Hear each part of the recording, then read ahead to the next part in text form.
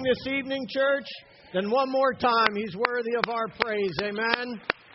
Hallelujah, hallelujah. How good it is to be in God's house this evening.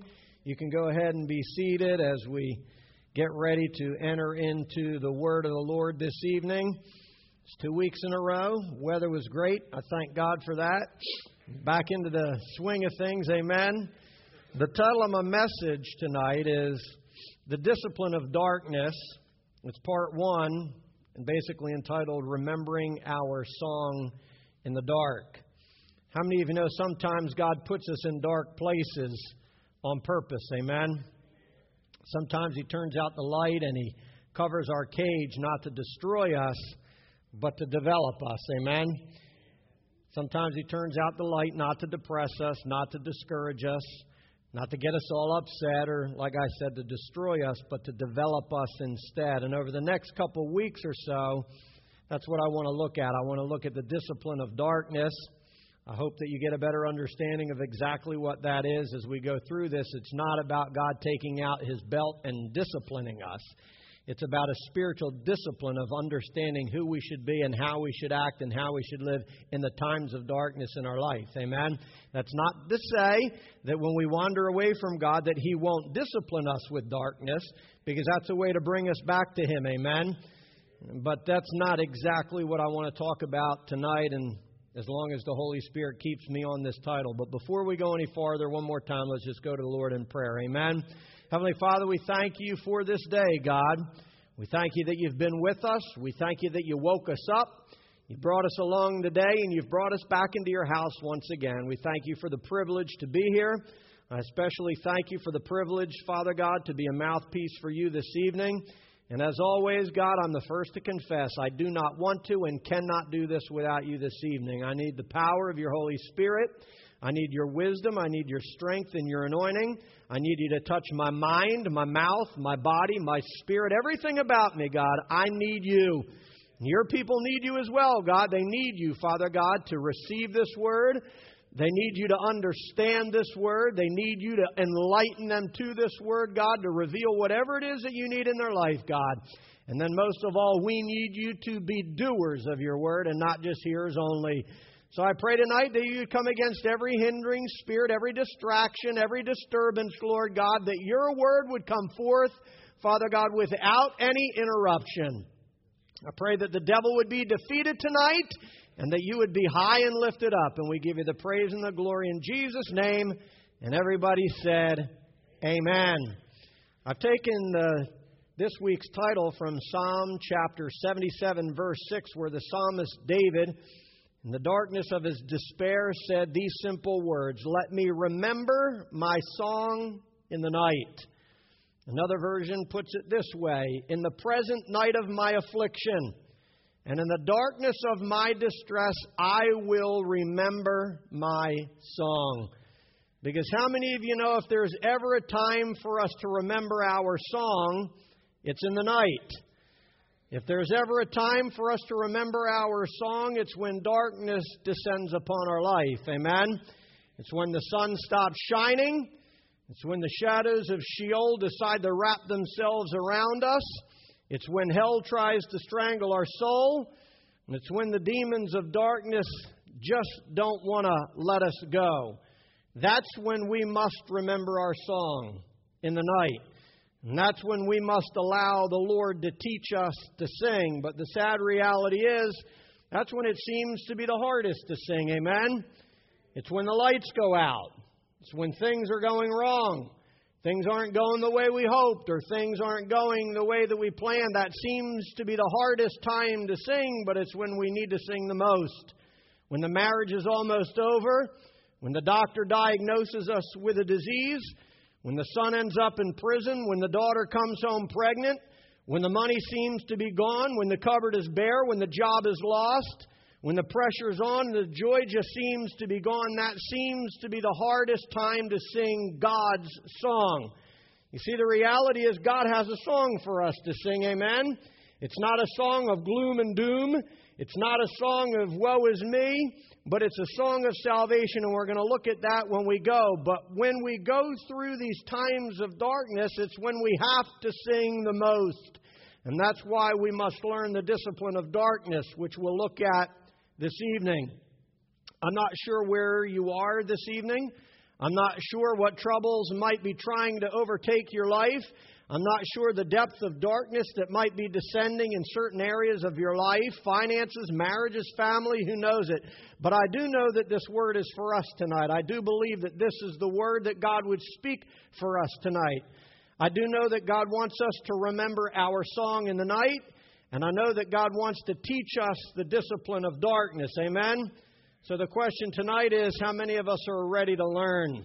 How many of us are willing to learn? Over the last few days, while seeking the Lord for a word for tonight and for a word of direction for maybe the next couple weeks or however long the Lord decides to keep me in this title, I was led to a book that I often use in my own personal devotions. Many of you might have heard of it. Many of you might have it. Many of you might have read it. But it's entitled Streams in the Desert.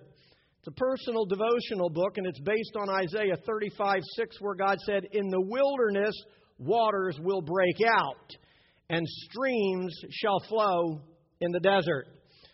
It's certainly not a book that most modern-day preachers turn to or modern-day preachers preach from, because it's very contrary today to today's modern doctrine of materialism and hype and everyday happiness. You see, the reality is God's not as concerned about our happiness as He is about our holiness. Amen? He's not as concerned about that we're happy every day. He's concerned that we're developing into the individual that He wants us to develop. Amen? And the reality is sometimes He has to bring us into darkness, like I said, in order to develop us.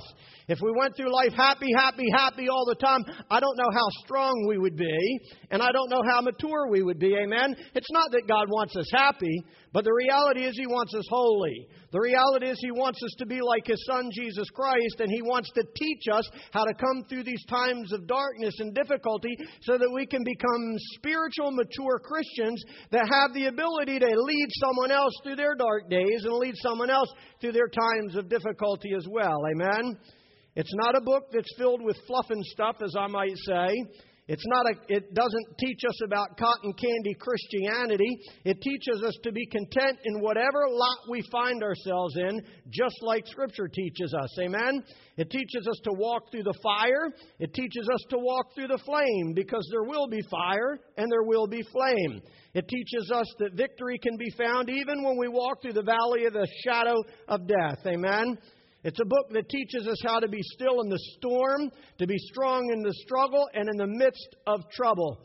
Because Jesus tells us in John 16:33 that in this world you will have trouble, church. I'm not here to discourage you this evening. I'm not here to disappoint you. I'm not here to throw a blanket on your spirit of joy. But Jesus tells us and prepares us to understand that in this world, there will be trouble, church. In this world, heartache will happen. Many of you have already experienced that, and if you haven't, you will. The reality is, in this world, storms will set themselves against us. Storms will rage against our marriage, rage against our finances, rage against our mind. There are storms that will rise up in our life that will seek to do nothing but destroy us, church. In this world, Jesus was telling us that trials and tribulation will come our way. They'll try to topple us. They'll try to knock us over. They'll try to lead us away from Jesus Christ. In this world, you will have trouble, Jesus said. But according to the same word, we can still be of good cheer. According to the same word, we can still sing our song in the night because Christ has overcome this world. Amen? Jesus said, in this world you will have trouble, but be of good cheer in the midst of the darkness. Be of good cheer in the midst of the mess. Be of good cheer in the midst of the trial and the tribulation and the difficulty, because whatever you're going through, I've already overcome it. And the sad reality is, church, is just like Pastor Darrell prayed. Let's not just pray about the need. Let's thank God for what He's already done, because He's already overcome this world. He's already overcome disease disease. He's already overcome sickness. He's already overcome depression and sadness and sorrow and trial and tribulation. And anything the devil would try to bring our way, Jesus has already overcome it. Amen? Now we just have to start living like it. We have to start talking like it. We have to start singing like it. We have to start testifying like Jesus has already overcome all the things that have come against us. It's why we can still be of good cheer even when the lights go out. And that's what the discipline of darkness is all about. It's about remembering our song in the night, just like David did. Just like Job did, just like Isaiah did. And I could go all through Scriptures. It teaches us the discipline of darkness is about remembering our song when we are in the midst of the most difficult times we might face in our life. If you look back at Isaiah 35, verse 6, where God said, "In the wilderness waters will break out and streams shall flow in the desert," there's two things I want you to see. The first is there will be a wilderness that you will walk through. The very first thing I want you to understand is that there is a desert that will one day come your way. There is a wilderness and a desert that you will one day find yourself in. If you've never been there, you'll find yourself there. Some of you have been there. Some of you have been there more than one time. And some of you might be in that wilderness right now. Some of you might be in that dark place right now. Some of you might be in the middle of a storm right now. You might be in the middle of darkness right now. But the first thing that we need to understand, according to Jesus and even Isaiah, is there will be trying times and trouble that come into our life. There will be fires and floods that we will have to face. There will be storms and struggles, and there will be deserts of difficulty that we will one day have to walk through, church. But even in the wilderness, even in the desert, even in the dry times that we might face, there are streams of living water that we can drink from. Amen? And it's why we can be of good cheer. I don't know what desert you're in, but there are streams of living water in the middle of that desert. There are fountains that will never run dry. And there's living water that you can drink from. And what we need to do is learn to find that in the middle of our wilderness. We need to find those rivers in the middle of our desert. You see, the reality is the devil would love for us to wither up in the wilderness. He'd love for us to dry up and die in the middle of our desert, church. But God wants you to know tonight that even in your driest place, there are rivers of living water that you can drink from. There are fountains that will never run dry. No matter how hot the devil tries to turn up the heat, no matter how hard he tries to snatch away your life, there are fountains that will never stop running. There are rivers that will never run dry. And that's what Jesus wants us to drink from. Even in our darkest hour, there is a song that God has designed for us to sing. How many of you know there's a song God's designed just for you? There's a testimony that God has designed just for you. And He wants you to tell that testimony just like we sang. And He wants you to sing that song. But He doesn't want you to just sing it in the sunshine. He wants you to sing it in the darkness. He wants you to sing it in your trial and sing it in your tribulation. He wants you to sing it in your sickness. And He wants you to sing it in your sadness and in your sorrow. It's what the Holy Spirit wants to teach us this evening. It's what He wants us to know, that He wants us to understand the discipline of darkness, and He wants us to remember our song even in the night. How many of you know Oswald Chambers? He's a Scottish Baptist, and he's the holiness movement evangelist and teacher who's best known for his devotional, My Utmost for His Highest. And he wrote these words: "At times, God puts us through the discipline of darkness in order to teach us to heed Him." In other words, sometimes God turns out the lights in order to teach us to listen. You see, the reality is sometimes God will turn out the lights just to get your attention. Sometimes He'll turn out the lights just so we can hear His voice. Sometimes He'll seclude us, church, in seemingly an isolated island of darkness. But He has us there for a reason. And it's to teach us the discipline of darkness. It's to teach us the songs of salvation. It's so that we can learn to hear His voice, church. This is what we have to understand. Listen, I know it may be strange to many of you, but darkness is a discipline that each and every one of us have to learn.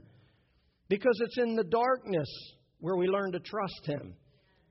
It's in the darkness, church, where we learn to walk by faith and not by sight. It's in the darkness where we learn to listen to His still small voice. It's in the darkness where we tend to draw close and draw near. Amen? It's in the darkness where God develops our song. It's where He teaches us to sing spiritual songs, church. Please understand, the individual that doesn't have a spiritual song in their life, the individual that doesn't have a testimony to tell, has never learned the discipline of darkness. The individual that doesn't know how to sing songs of salvation, doesn't know how to sing spiritual songs, doesn't know how to sing hymns, doesn't know how to sing anything spiritual, church, doesn't understand the discipline of darkness, because it's through that discipline of darkness that God develops the song that I'm talking about. It's through the discipline of darkness that God is able to cultivate a song that He has designed for you to sing, because no one else can sing it except you. The reality is, church, songbirds are taught to sing in the dark. I used to raise birds, different kinds of birds, finch and songbirds and parakeets and cockatiels and cockatoos. And one of the first things you learn, in order for them to learn to sing a full song, you got to cover their cage. You got to put them in darkness. You got to seclude them now and then so they can develop a song. It's how you teach them to sing, church. And Christians are the same exact way. Just like sometimes you have to put the birds in a dark place and cover their cage, Christians are just the same. Sometimes God has to put us in a dark place. Sometimes God has to isolate us. Sometimes He has to turn out the lights in order to cultivate a song in our life, church. In the full light of day, this is a fact. In the full light of day, and in the hearing of much music and many voices, the caged bird will not sing the song that his master wants him to sing. He might learn a note here and a note there. He might learn a little chirp here and a little chirp there, but he will never learn a separate and entire melody. But when the master covers the cage, when the master turns out the light, when the master places the bird in an isolated place where he can only hear the song that he is intended to sing, then there in the dark, he will try and try again to sing that song until it's completely learned. And I know that because when I used to raise the songbirds, and I know this after the fact because I've learned it, is that you'll cover the cage and one night they'll chirp a few notes here and chirp a few notes there. It's never a full song. It's just a chirp, just a cheep, just a note, just another note. But the longer that you keep them there, I don't keep them all the time. You take them out and you put them back. But eventually that bird learns a full and a complete song while he's covered in that cage, while he's isolated and alone. He learns that full song so that when you take him out and you put him in the light, he can sing that song in the light. And it's a song that he will never forget, and it's a song that he will always sing. And there's no difference when it comes to us. You see, the reality is there's a song that God wants you to sing in the sunlight, but you'll never sing it in the sunlight until you've learned to sing it in the darkness. There's a song that God wants you to sing when the sun is bright and the sun is shining and other individuals are listening. But you'll never learn that song completely until you've learned it in the dark place, until you've learned it in the pit, until you've learned it in the struggle, and you've learned it in the sickness, and you've learned it in the hospital bed, and you've learned it in the middle of your mess. And when you learn the song in the middle of your mess, then it has a greater impact when you sing it in the light. You see, you can't sing the song God wants you to sing in the sunshine, like I said, until you sing it at midnight, until you sing it in the dark places. In order for us to sing our song, sometimes God covers our cage, and sometimes He turns out the light. In order to give us a testimony, what does He do? He puts us through a test. Without the test, there's no testimony, amen? And that's not just a play on the words, but the reality is you and I have no grand story to tell about how great God is until He brings us through a difficult time, amen? And the same thing goes for this song that I'm thinking about. In order to take us to the palace and give us a great testimony, sometimes He has to put us in the pit, like we learned last week. Amen? And by the way, I want to apologize for last week because I kept saying Joshua instead of Joseph when I was talking about the pit. Some of you may have caught that and some of you may not. But my wife caught it and made sure she pointed it out. Because I'm always messing up names. But Joseph was the one that was thrown in the pit and he learned to climb out. And he learned his song. Amen? And it brought him all the way to the palace, church. But the reality is, and the point that I want to make, is that sometimes God puts us in dark places in order to bring forth the song. Sometimes He brings us into the wilderness, and sometimes He takes us into the desert where there's no other voices but His in order to develop our song of salvation. You see, the world is so full of noises. The world is so full of its own songs. And I'm not just talking secular songs that you listen to the radio, but the devil has a song that he sings in your ear all the time. This world has a song, it has a tune, it has a song that it sings in your ear all the time. And sometimes God has to isolate us so that the only song we can hear is the one that He intends for us to sing. Sometimes He has to take us to that lonely place of solitude where we can hear His voice, where He can begin to cultivate the songs of salvation, church, in our lives. The song that He intends for us to sing. And that's what this message and the discipline of darkness is all about. It's developing that song that might be sung in the night so we can sing it in the sunshine as well. The truth is, God has a song to teach each and every one of us, and only when we have learned it in the darkness can we sing it in the sunshine for everyone to hear. Only when we've learned to sing it in the darkness of life's shadows, or in the darkness of life's disappointments, or in the darkness of life's afflictions, can we then sing it in the sunshine for everyone else to hear. Unfortunately, the sad reality is far too many Christians can't sing in the sunshine because they've never learned to sing in the dark. Far too many individuals come into the house of God and they can't drum up a song, can't pull up a song, can't do any kind of singing or rejoicing because they've never learned to sing in the dark. They don't have a morning song because they don't have a midnight song. And the reality is each and every one of us should have a midnight song that begins to well up when we find ourselves in times of trial and tribulation and times of difficulty. I don't know about you, but when I find myself in certain situations, there are certain songs that come up in my heart. There are certain words of the gospel that begin to well up inside the soil of my soul because I use it to combat the darkness, church. And if you don't have that, God's going to keep taking you back to that darkness until that song is developed in your life. One of the quickest ways to get out of a deep, dark situation is start singing that song of salvation. It's to start quoting the Word of God. It's to begin releasing the light of the Lord into the darkness of that situation. When you find yourself in a trial and a tribulation and a pit, the last thing you can afford to do is sing some sad melody.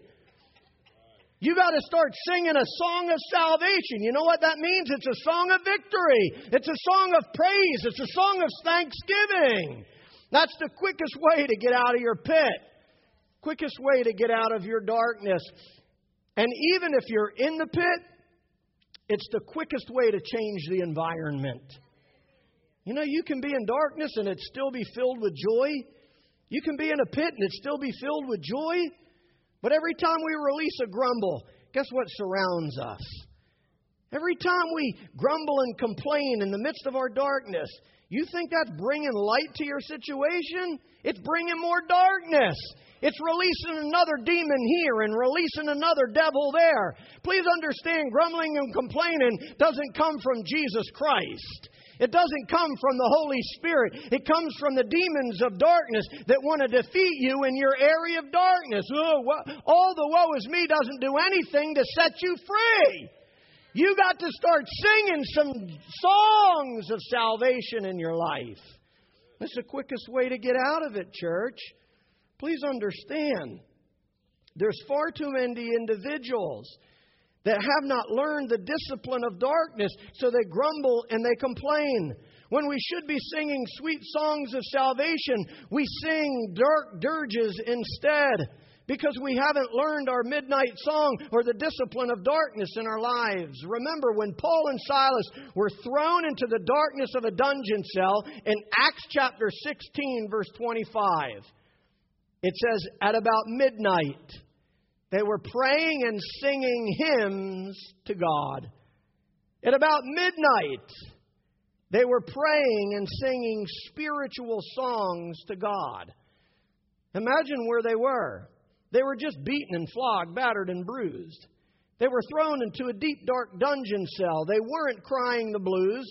They weren't singing dark dirges. They weren't singing sad melodies that made all the other prisoners cry. The Bible says they were singing their midnight song, and the other prisoners were listening to them, the Bible says. They were singing hymns to God, and the other prisoners were listening to them. And I hope you understand what is being said here. Someone's always listening. You see, the reality is there's other people in prison as well. And if you begin to let that song of salvation well up in your soul, if you begin to understand the discipline of darkness, if you in the midst of your darkness allow God to cultivate a song in the midst of your trial, in the midst of your difficulty, in the midst of your sadness or sorrow, it will have a positive impact on everyone else that's listening. They were singing hymns to God, church. They were singing their midnight song in the depths of a prison cell, in the center of uncertainty, under the cover of complete darkness. They remembered their song. You see, it wasn't the first time they found themselves in a trying situation. It wasn't the first time they found themselves in some form of darkness. But in the middle of this darkness, there wasn't a lamp around, a light around, a candle around. They couldn't see as far as their hand in front of their face. They were in the depths of a deep, dark dungeon cell. And there in the dungeon, they remembered their song. And they began to sing it. They remembered the word. And they began to read it. They remembered the prayers that they had prayed before and how God had delivered them from the hand of the enemy and from the dungeons of darkness before. They remembered their song. And they began to sing it, the Bible says. And something miraculous happened. The prison bars began to shake and the earth began to tremble, church. And the prison doors were open, not just theirs, everyone's, because they remembered their song in the night. And see, the sad reality is, it's like I just said earlier, if you're in a prison tonight, if you're in a prison of depression, if you're in a prison of sickness, if you're in a prison of financial ruin, if you're in a prison of darkness, church, the best way to open those prison doors is to begin to sing a song of salvation. Amen. It's to begin to sing psalms and hymns and spiritual songs. It's to shut the mouth of the deceiver and shut the mouths of depression and shut the mouths of grumbling and complaining. And begin to loose the songs of salvation that God has intended for us to sing. In the depths of a prison cell, they remembered their song and they sang it, and others were listening. Because how many of you know someone's always listening to our song? Someone is always giving ear to the words of our mouth and the meditation of our heart, church. Because from the abundance of our heart, our mouth speaks. And sometimes our words give away our heart, amen? We can have a big smile on our face. We can dress up all holy. We carry a big fat Bible, but sometimes our words give away what's in the soil of our soul. And what God is saying here, He's reminding us that someone is always giving ear to the words of our mouth and the meditation of our heart. So the question is, what are they hearing? What are they listening to, church? Do they hear grumbling and complaining day after day and week after week? Every time you come into their presence, what do they hear? Are they hearing the songs of salvation, or do they want to run away because you depress them every time you open up your mouth? I'm not saying that in a judgmental way. I'm telling you that if you want to break free from the prison of darkness, there's a different song you got to start singing. There's a different word that has to start coming forth from your mouth, church. Do they hear grumbling and complaining? Which, listen, I know I do far too often, and my wife will agree with me. Sometimes I grumble and complain when I should be singing a song. Life frustrates us sometimes. I know that. But even in the middle of those frustrations, I'm still trying to learn to sing the right song. When someone comes into your life, what do they hear? Fear and frustration? They hear doubt and depression? Do they hear sad melodies that make them want to cry too? Or do they hear the songs of salvation that are being developed in the dark? That's what this world needs to hear, church.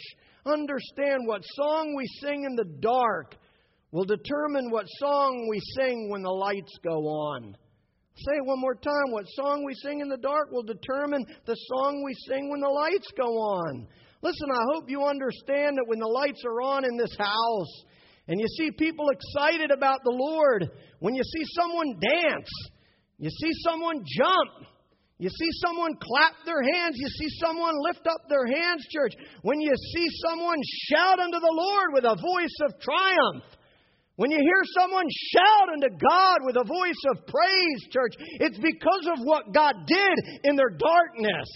It's because of what happened in their heart when God turned out the lights and covered their cage, church. That's why you see people excited. That's why they dance, and that's why they clap their hand, and that's why they lift up, and that's why they seem a little freaky sometimes in the house of the Lord. It's because of what God did when the lights went out in their life. It's about what God did in their heart when He covered their cage and said, "Come alone for just a little while." They learned a song, church, and that's why they get a little bit excited. You don't know what God did in my darkness. You don't know what God did in her darkness. But God wants to do something, church. It's in the darkness that He develops a song that has an impact in someone else's life when the lights go on. This is what God wants to do, church. Listen, it's not always about you. Oh, God, why are you doing this to me? Why are you bringing me through this hard time and this darkness? Oh! I think sometimes God wants to do this. But He doesn't. In His graciousness, He tries to teach us the discipline of darkness that says it's not always about you. It's not always about you. It's about the song I might want you to sing when you come out of your dark place so it can have an impact on someone else when you're in the light. You understand what I'm saying, church? Listen, it's the reality of what happened with Paul and Silas. It's not always about us, church. It's always about most of the time it's about someone else. Listen, the reason so many individuals, like I said, have no song when the sun is shining is because they've never learned to sing in the dark. They've never learned the song of their master. They haven't learned the discipline of darkness. Please grasp this. In the midst of David's darkness, in Psalm 118, 14 through 15, he said, "The Lord is my strength and my song, and He has become my light and my salvation. The sound of joyful shouting and songs of salvation are in my tents." And the question is, what songs fill your tent? The question is, when you find yourself in a dark place, what sounds are coming forth? What sounds do the people hear? You know, there's a difference between a moan and a shout of praise. It's a big difference between a groan and a grumble and a song of salvation. So the question that the Holy Spirit is asking us tonight is, what sounds are filling your tent? What sounds are filling your heart? What songs are coming forth from your tabernacle? Listen, we are the tabernacle. We are the dwelling place of God, church. And there should be a special song that's coming out of us if we're filled with that same Spirit that raised Christ from the dead. What's the Bible say? It'll quicken my mortal body. And if your body's been quickened by that same Spirit that raised Christ from the dead, there shouldn't be a grumbling, a whimpering, and a whining. There should be a hallelujah. There should be a praise the Lord. There should be a thank you, Jesus. There should be a magnify your name in all the earth. That's what the Holy Spirit is trying to teach us, church. The truth is, every long night that the Lord allows us to experience in life is there to produce a song in our life. It might be a song of hope. It might be a song of faith. It might be a song of love. It might be a song of joy. Might be a song of victory, but every long night that He allows us to experience in life is meant to produce a song. Not a whimper, not a whine. It's not to destroy us, it's to develop us, church. It's meant to produce a song of salvation that others can hear. And when we're in the dark, if we'll just listen to God, like I believe Shadrach, Meshach, and Abednego listened to God. Like Daniel listened to God in the midst of their darkness. Like Paul and Silas listened to God in the midst of their darkness. Like Job listened to God in the midst of his darkness. If we would just listen to God, we would learn the song that He wants us to sing. And before you know it, you're driving down the road and what's that melody? What's that thing what's that song that I can't get it out of my mind. I can't get it off my lips. I can't get it out of my heart. I sing it all the time. This is what we've got to do. Listen, the first day you got saved, if you really got saved, and I mean this with all my heart, if you really got saved, you really should have a song. If you don't have a song, I don't know if you're saved. I don't know if you've seen God, because I know that when God shows up in your life, He touches your life and changes your life. There was a song that was developed in that moment. And what the devil does is he comes and he wants to take away that song. He wants to throw a wet blanket on it. He wants to keep you from singing it. He'll do whatever he can to keep you from singing that song. But that's where this discipline of darkness comes into our life. We learn in the midst of darkness to keep singing the song, to keep singing His praise, to keep trusting in His name, to understand that He's right there with us, that He'll never leave us and forsake us, church. He might feel like He's a million miles away, but the discipline of darkness teaches us to understand that He's there. When we go through the fire, when we go through the flood, we will not be drowned. We will not be burned, because what did He say? I will be with you. It's what the discipline of darkness teaches us, church. Please understand how God operates. Paul and Silas were covered in darkness so that when the lights came on, the jailer could get saved. Read it yourself. It's in Acts chapter 16, verse 29. Read the whole thing. If you know the story, you find out that the jailer got saved, along with him and his entire household. But read verse 29 especially, because verse 29 tells us that whole dungeon was pitch black. There wasn't a candle flickering, like I said. There wasn't a light bulb. There wasn't a flashlight. There was no box of matches. There was no oil lamp that was flickering, casting. It was pitch black, because the Bible tells me in verse 29 that the jailer had to call for the lights. He couldn't take one step toward Paul and Silas.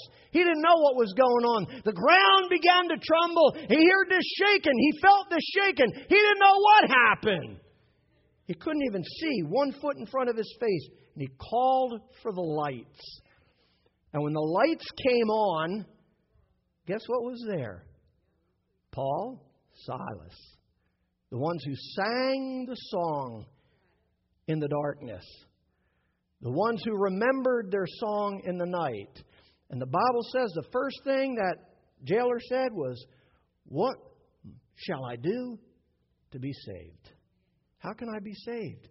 You see, that's what I want to go back to. It's not always about you. It wasn't about Paul and Silas in the prison cell. It was about the jailer in the household that needed to get saved. Paul and Silas were already saved. Paul and Silas were already washed in the blood. Paul and Silas already had their song. But there was another man that needed to learn his song. There was another man that needed to come out of darkness into God's holy light, church. It's not always about us. It's about the jailer and his household that needs to be saved. It's about the other individuals who are in prison cells as well. And until we learn to sing the song in the dark, it'll have no impact in the light.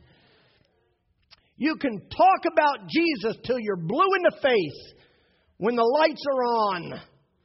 You can talk about Jesus all you want in the sunlight of the day, in the sunlight of your sunny situations, when everything's going great and everything's hunky-dory and everything's fine, when your life is filled with glitter and everything perfect. But when the lights go out and darkness descends, when you get the bad report and your world is turned upside down, the world is listening for the song that you're going to sing.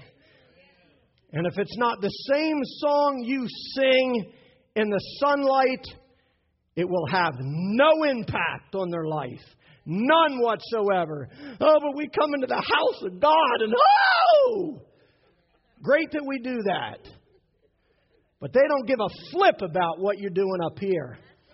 What they care about is if the same God could give you a song in the middle of your hell, He can give them a song in the middle of their hell.